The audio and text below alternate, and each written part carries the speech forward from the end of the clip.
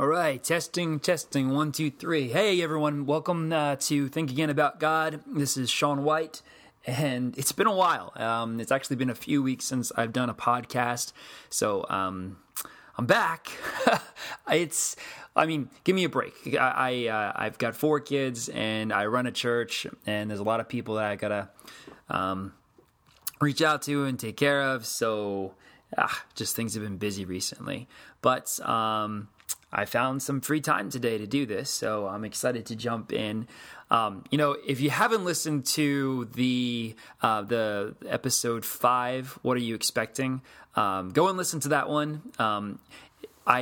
There is so much information on that right in that podcast, which is 50 minutes long. It's actually a sermon that I did a month or 2 ago, and I guess it's causing a little bit of a stir, but it's cool. It's making people kind of think about what they believe and why they believe it, which is important. I think we need to have a good, healthy skepticism.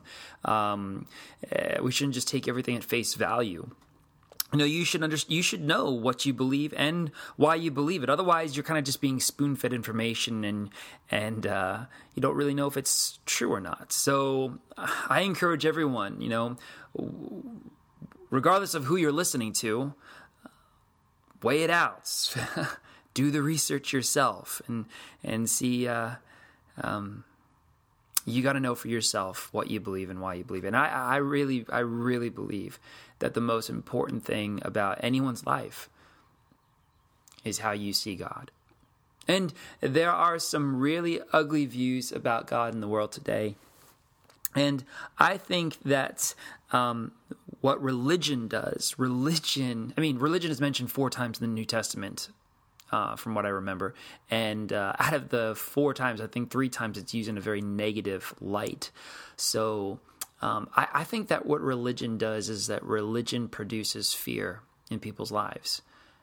And throughout the scriptures, you constantly see God saying, fear not, fear not, fear not, fear not. I'm with you, I'm with you, I'm with you. The fear of the Lord is more like an awe or a wonder. But the type of fear like, oh God, don't smite me, don't hurt me, that's a wrong type of fear. That's an incorrect type of fear of the Lord. And I think anything that you fear controls you. I think that's the purpose of fear. The purpose of fear is control. And like I said, throughout the scriptures, we see God constantly saying, fear not, fear not, fear not. I'm with you. He doesn't want us to fear. Perfect love casts out fear. We really do need to be careful with this. And I think that any type of interpretation of Scripture that produces fear in your life and keeps you from seeing the Father's love isn't worthy of your consideration. I don't. We oftentimes try and interpret the Scriptures from a Western way of thinking, when it was written in an ancient Eastern mindset. So that gets a little confusing. So we really do need to take the culture and the context and the language into consideration, the mindset of that time. And like I said, I believe that any interpretation of Scripture that produces a wrong type of fear and keeps you from seeing or questioning the Father's love is an incorrect interpretation of Scripture and is not worthy of your consideration. Because the most important thing about you, once again, is how you see God. And the more we see Him for how beautiful and how good He is, Romans 2:4 says it's the goodness of God that leads us to repentance. And so it's recognizing His goodness. Moses, when he cries out, show me your glory, God says, I'm going to make all my goodness pass before you. It's in recognizing that God is good that we really enter into this place of belief and faith. And so God has to be good all the time, or He's not good at all.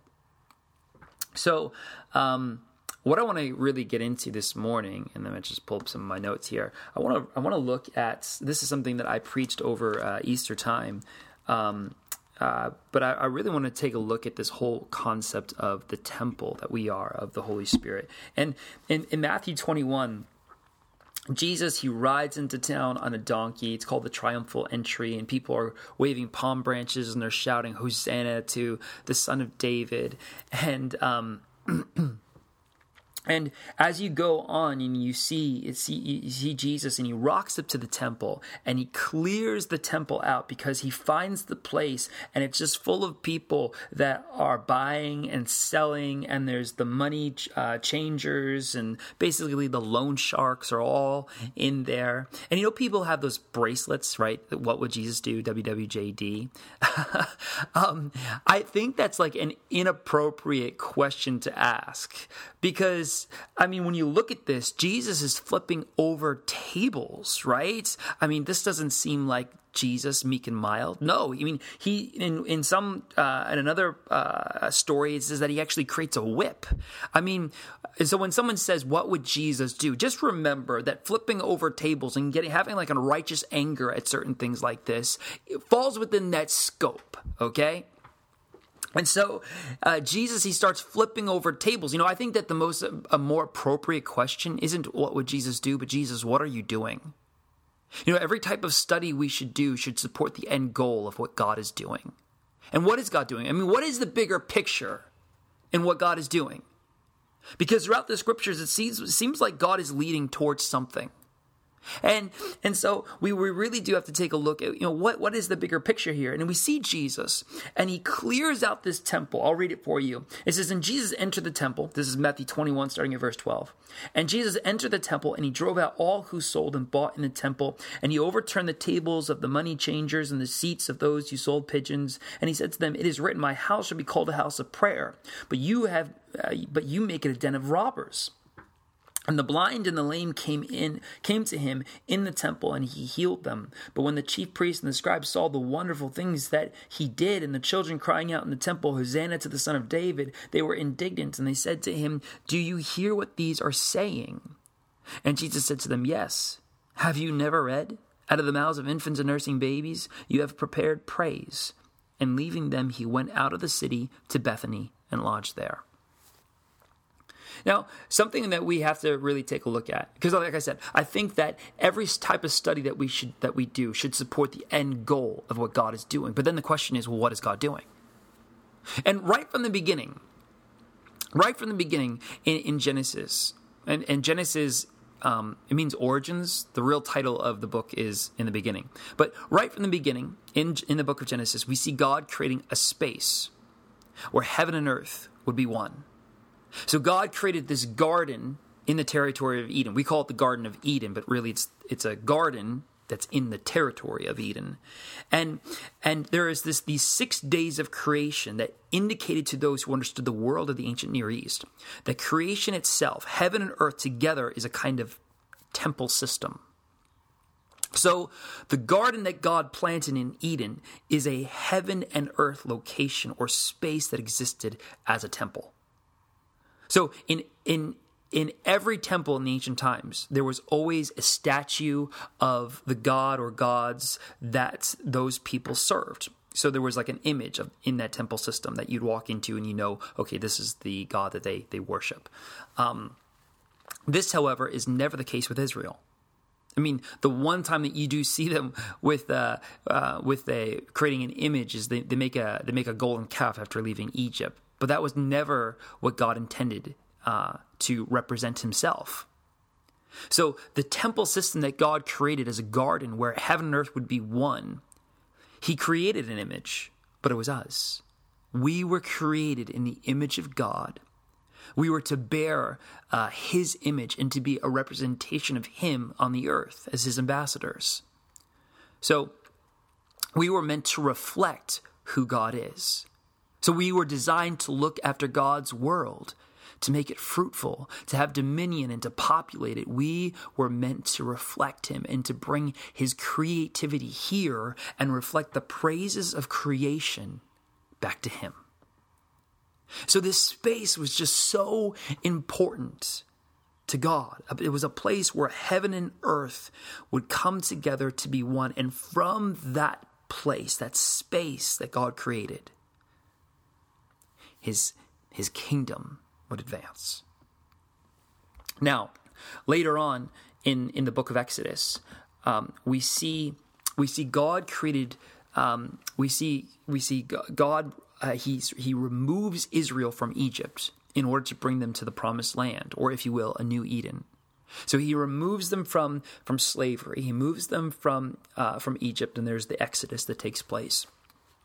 And on their journey, a temple system is created. And God didn't abandon his... And let me just make a point here. God...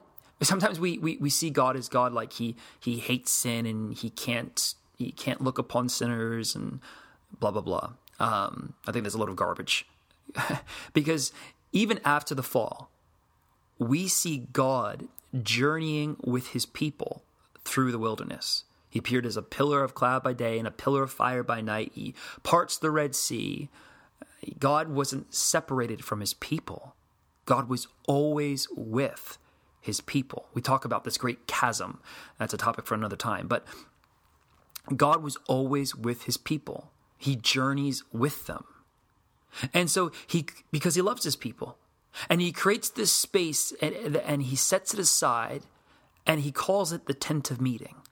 The tabernacle is this place where heaven and earth would come together once more. So first it was the Garden of Eden. Then we see later with the whole tabernacle system, it was a place, a space where heaven and earth would be one. And it actually says that Moses met with God face to face, as a friend, as a person speaks to his friend. And this whole temple system, because it was a place or a space where heaven and earth would become one, it came to be known as heaven and earth. The whole temple system, that's the way it was known. It was known as heaven and earth. So there were these two rooms in the tabernacle. The holy place, which was called earth, and the most holy place, which was called heaven. The wash basin outside, that was called the sea. So God filled that space with himself, and Moses and Joshua and the priests would meet with God face to face.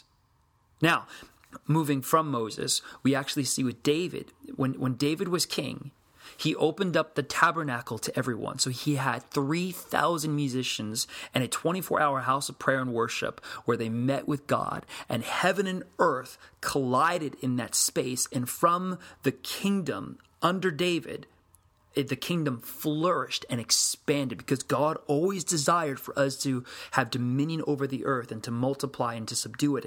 And so it was from that space where heaven and earth would be one, the kingdom would advance. And when you compare the kingdom of Solomon, when you compare the kingdom of Saul to the kingdom of David, the kingdom of David's kingdom is so much larger than Saul's because he emphasized that space. I mean, it's so interesting. When Saul becomes king, the Ark of the Covenant has been missing. It's been missing for a long time. And you know what? He never goes looking for it. But David, on the other hand, one of his first acts as king, he goes looking for the Ark of the Covenant, which symbolizes the presence of God, the throne of God, the dominion and the rule of God.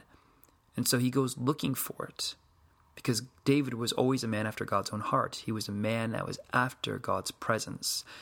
He was a man who recognized the importance of having that space that God has always desired, a space where heaven and earth would be one. And then moving on with Solomon, I mean, when Solomon built the permanent temple structure, they brought the Ark of the Covenant into it, and God filled that space, and heaven and earth collided once again, and there was this even greater expansion of the kingdom of God taking place under the rule of Solomon. And it's such a great scripture verse when you read it. It's from 2 Chronicles chapter 5. 2 Chronicles chapter 5, starting at verse 11. And it actually goes like this. Now he's dedicated the whole temple system, and all the priests are gathering. And it says, and it came to pass when the priests came out of the most holy place, for all the priests who were present had sanctified themselves without keeping to their divisions.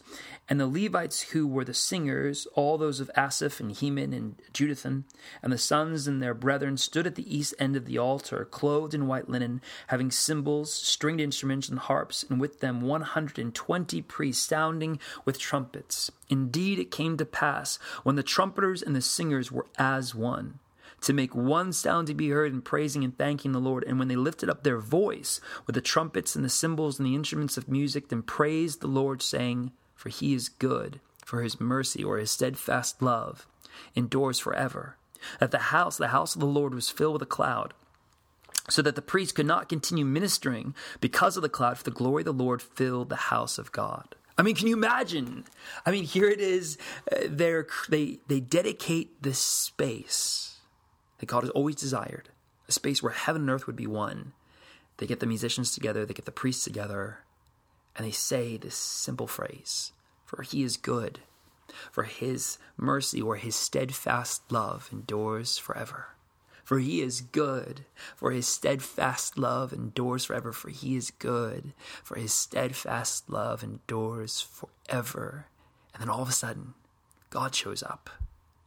And that space gets filled. Heaven and earth come together to be one. And it's so crazy too, because it's like Azusa Street revival. It's like there's this glory cloud that comes in and they can't even see where they're going. They can't continue ministering because how thick the presence of God is in that place. This is what God desires. And we know that the kings eventually fall away from desiring the presence of God. And Nebuchadnezzar comes and he destroys the temple. 70 years later, though, with King Cyrus, God tells King Cyrus to make God a house, to rebuild the house of the Lord. And so we see the rebuilding of the temple with Ezra, and the building of the wall with Nehemiah. But God is always about this space of bringing heaven and earth together to be one. And so you find this throughout the years, this whole temple system, became known as heaven and earth. It's where God and his people would dwell together. And this space is important to God because it's a space of intimacy and knowing and fruitfulness. It's a space where his dominion and his kingdom advances and overflows from. So Jesus, the King of the kingdom of heaven, he rides into Jerusalem and he goes straight towards his space, the temple. And he finds it full of loan sharks and money lenders and the money changers. And people are lying and cheating and stealing, and they're occupying his space in a wrong way. Of course he's going to get angry. Forget your what would Jesus do thing, okay? This is what Jesus is doing. Because the bigger picture, we always have to keep the scriptures in light of the bigger picture of what God is doing. And he clears out the space. He gets rid of everyone in there. And he tells them, he says, my house, this space should be called a house of prayer, but you've made it a den of robbers. This is a space where heaven and earth were meant to meet together, where there is intimacy and knowing. This space is important to God. God always desired to live with his people, to tabernacle amongst them. His name is Emmanuel. He's God with us. And when he first arrived in Bethlehem, think about it. When he first arrives in Bethlehem, there's no space for him. When Jesus was born, there was no space, no room for him anywhere.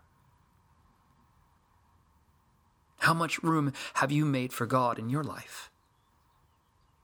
And we have to see the bigger picture. Jesus, the King who established Eden, the temple system, heaven and earth, came to make a space that God could fill, occupy, tabernacle, relate to us, be involved. And Jesus, he removes everything from that temple that shouldn't be there. Get out! And he makes a space. He repurposes that space so that heaven and earth could collide. And as soon as he does, as soon as he clears out all the crap, the blind and the lame come in. Right? And he heals them. Miracles and signs and wonders are released.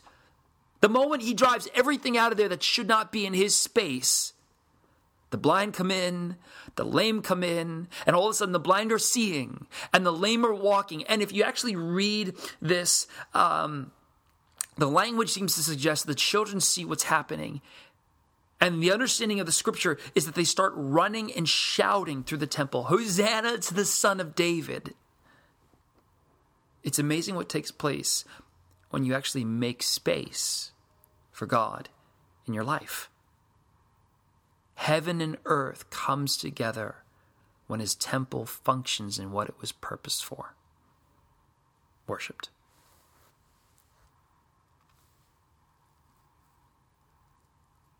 But something we need to understand is that Jesus, he's an agent of change.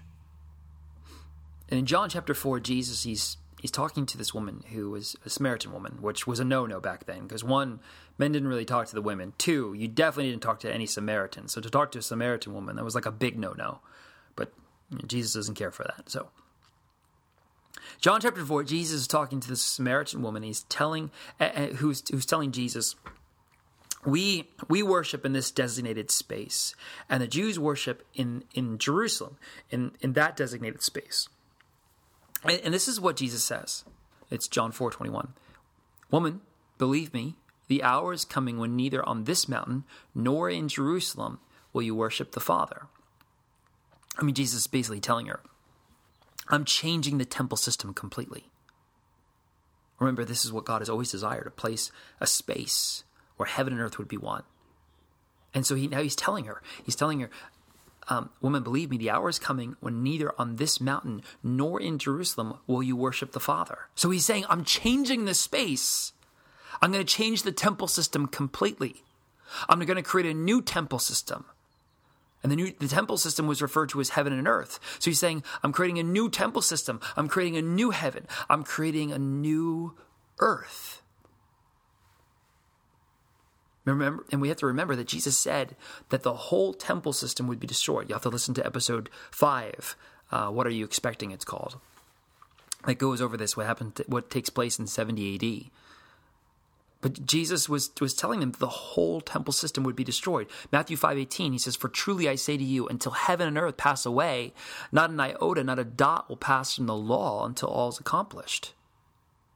And so he isn't talking about heaven and earth as we understand it. Because a lot of people, they read that scripture verse and they think, oh, well, so the law is going to be destroyed when heaven and earth pass away.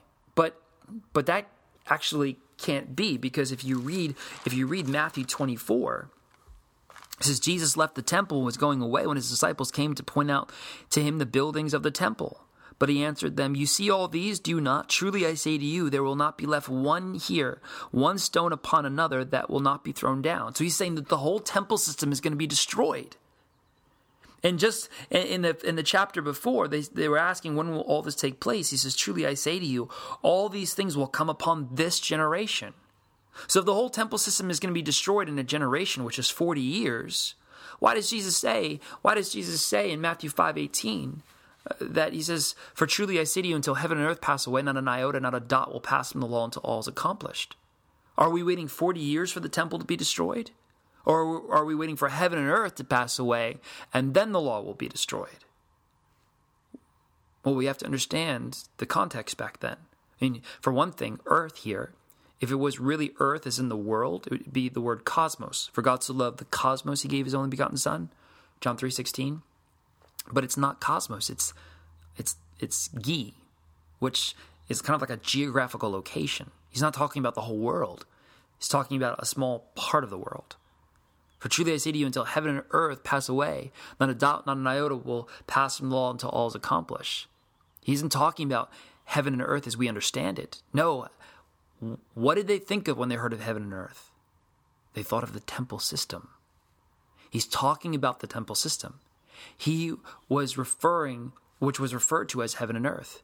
He is saying the temple is going to be destroyed. So basically it should read, for truly I say to you, until the temple is destroyed, not an iota, not a dot will pass from the law until all is accomplished. So when you read Revelations 21 verse 1, it says this, "Then I saw a new heaven and a new earth, for the first heaven and the first earth had passed, and the sea was no more." Now, once again, if John was actually writing and saying that there would be a new heaven and new earth, for the new earth, he would have used the word cosmos, but he doesn't. It's that gi again. It's that geographical location. They also use the word, it's kind of like a eukumene or something like that. It's this Greek word that I can always butcher. But he says, "For the first heaven, the first earth had passed away, and the sea was no more." Now, I've always hated this scripture verse because if this really is about a new heaven and a new earth one day, why would there be no sea? I mean, I love the sea. I love taking walks on the beach. I love swimming in the ocean. I love the salt water on my skin. Like, I love it. It's like, God, how could you not include a sea? Come on, right? Fish, swimming, dolphins, like, please. We got to have some type of body of water, right? But like I mentioned, in the temple system of Moses, there were these two rooms in the tabernacle. The most holy place and the holy place. And outside, there was the wash basin where the priests would wash themselves. The wash basin became known as the sea.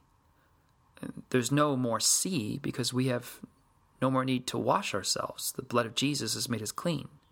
So it says there's no more sea. That's why I don't think this verse is actually referring to an actual physical new heaven and new earth, because it also says, "And the sea was no more."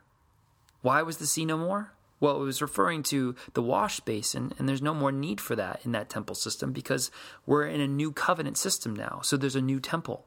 That means there's a new heaven and new earth. And actually, in the temple system of Moses, there were those two rooms, the holy place and the most holy place. The holy place had a dirt floor. They called that earth. The most holy place that housed the Ark of the Covenant, symbolizing the presence of God, that they called heaven. So heaven and earth, the temple system passed away in 70 AD, exactly when Jesus said it would. 40 years from that time that he said it, which would have been around 30 AD. So 40 years later, that's 70 AD. So the heaven and earth did pass away. And the sea is already no more. But he said that he was going to make a new heaven and earth. So, which would mean that he's making a new temple system, because we're part of a new covenant.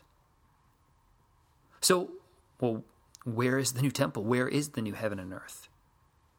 1 Corinthians 3:16 says, "Do you not know that you are God's temple and that God's Spirit dwells in you?"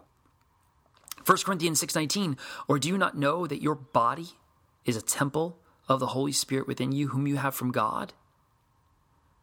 See, Jesus has always been about making a space for himself to be with his people. And from the beginning, it has always been about having a space where heaven and earth would collide. And from that overflow, his kingdom would advance. He completely changed the temple system of old and built a new one in which we ourselves are that temple. So I guess my question then is, how much space have you made for Jesus in your life? This is the temple system of the new covenant.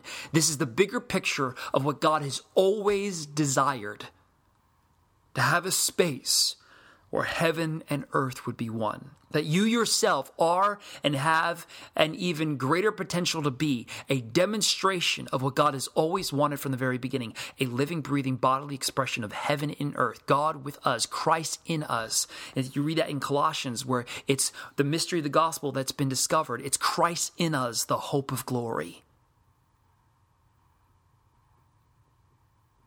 But, I mean, something you need to know about God, because remember, it's the most important thing about you, is that God is a gentleman.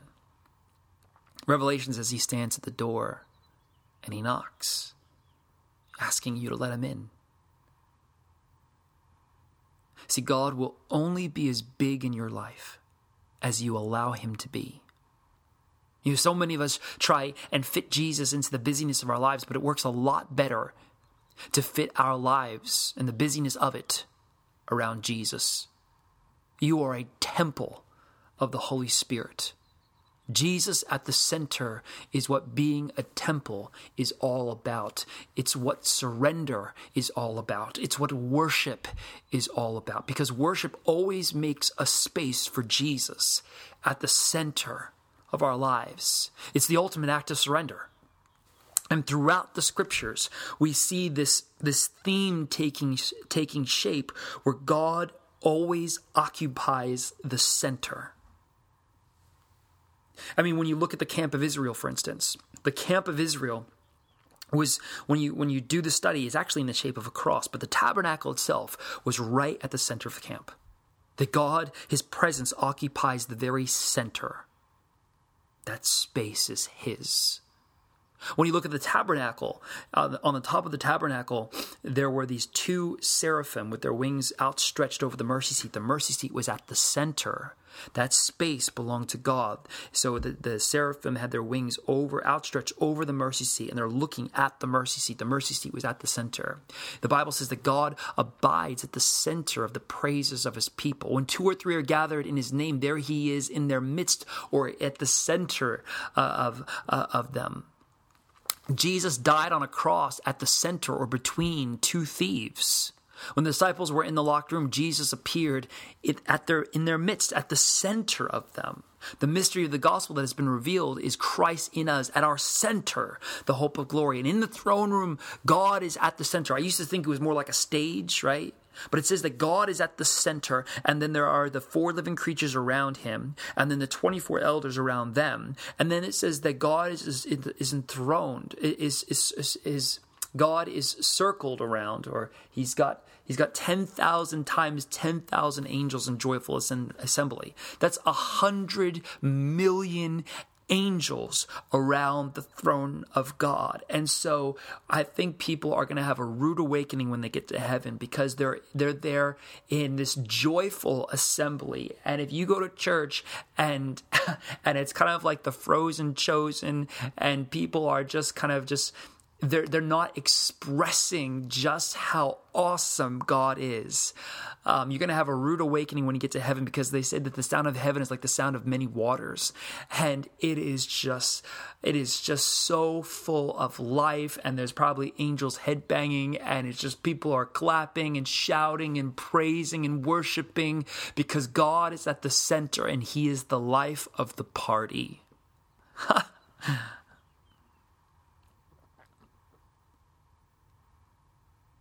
A life of surrender is a life that creates a space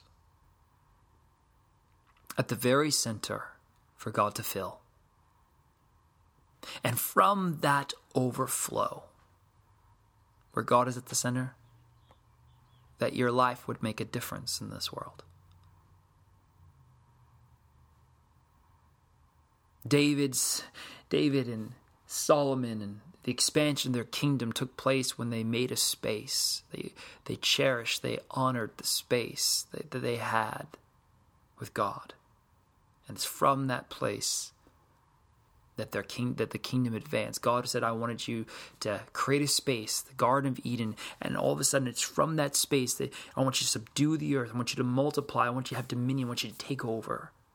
But it's always been, the bigger picture has always been that from that space, that temple, where heaven and earth are one, that from there, his kingdom would advance. So may you recognize the bigger picture in what this life is all about. That God wants to be involved. He wants to be at the center of your life, not somewhere like in a dusty corner of your heart, just in an attic somewhere, He wants to be involved in your life because he loves you. And may you come to recognize that. And may you come to see that really this life, it really is all about making a space where heaven and earth could be one. And it's from that position that the kingdom of God expands. And when God's love is really revealed to others. And faith and hope is embraced. You are a temple of the Holy Spirit. You are a living, breathing, bodily demonstration of heaven and earth, the whole new temple system. And may you honor it. And may you honor that space with Jesus. I hope you enjoyed this. Look forward to any questions or comments you may have. So please reach out. It's Real Sean White at, what is this again? RealSeanWhite@gmail.com. It's my temporary email for now. But love to hear from you. And please remember, the most important thing about you is the way you see God. Have a great week, everyone. Take care. Bye-bye.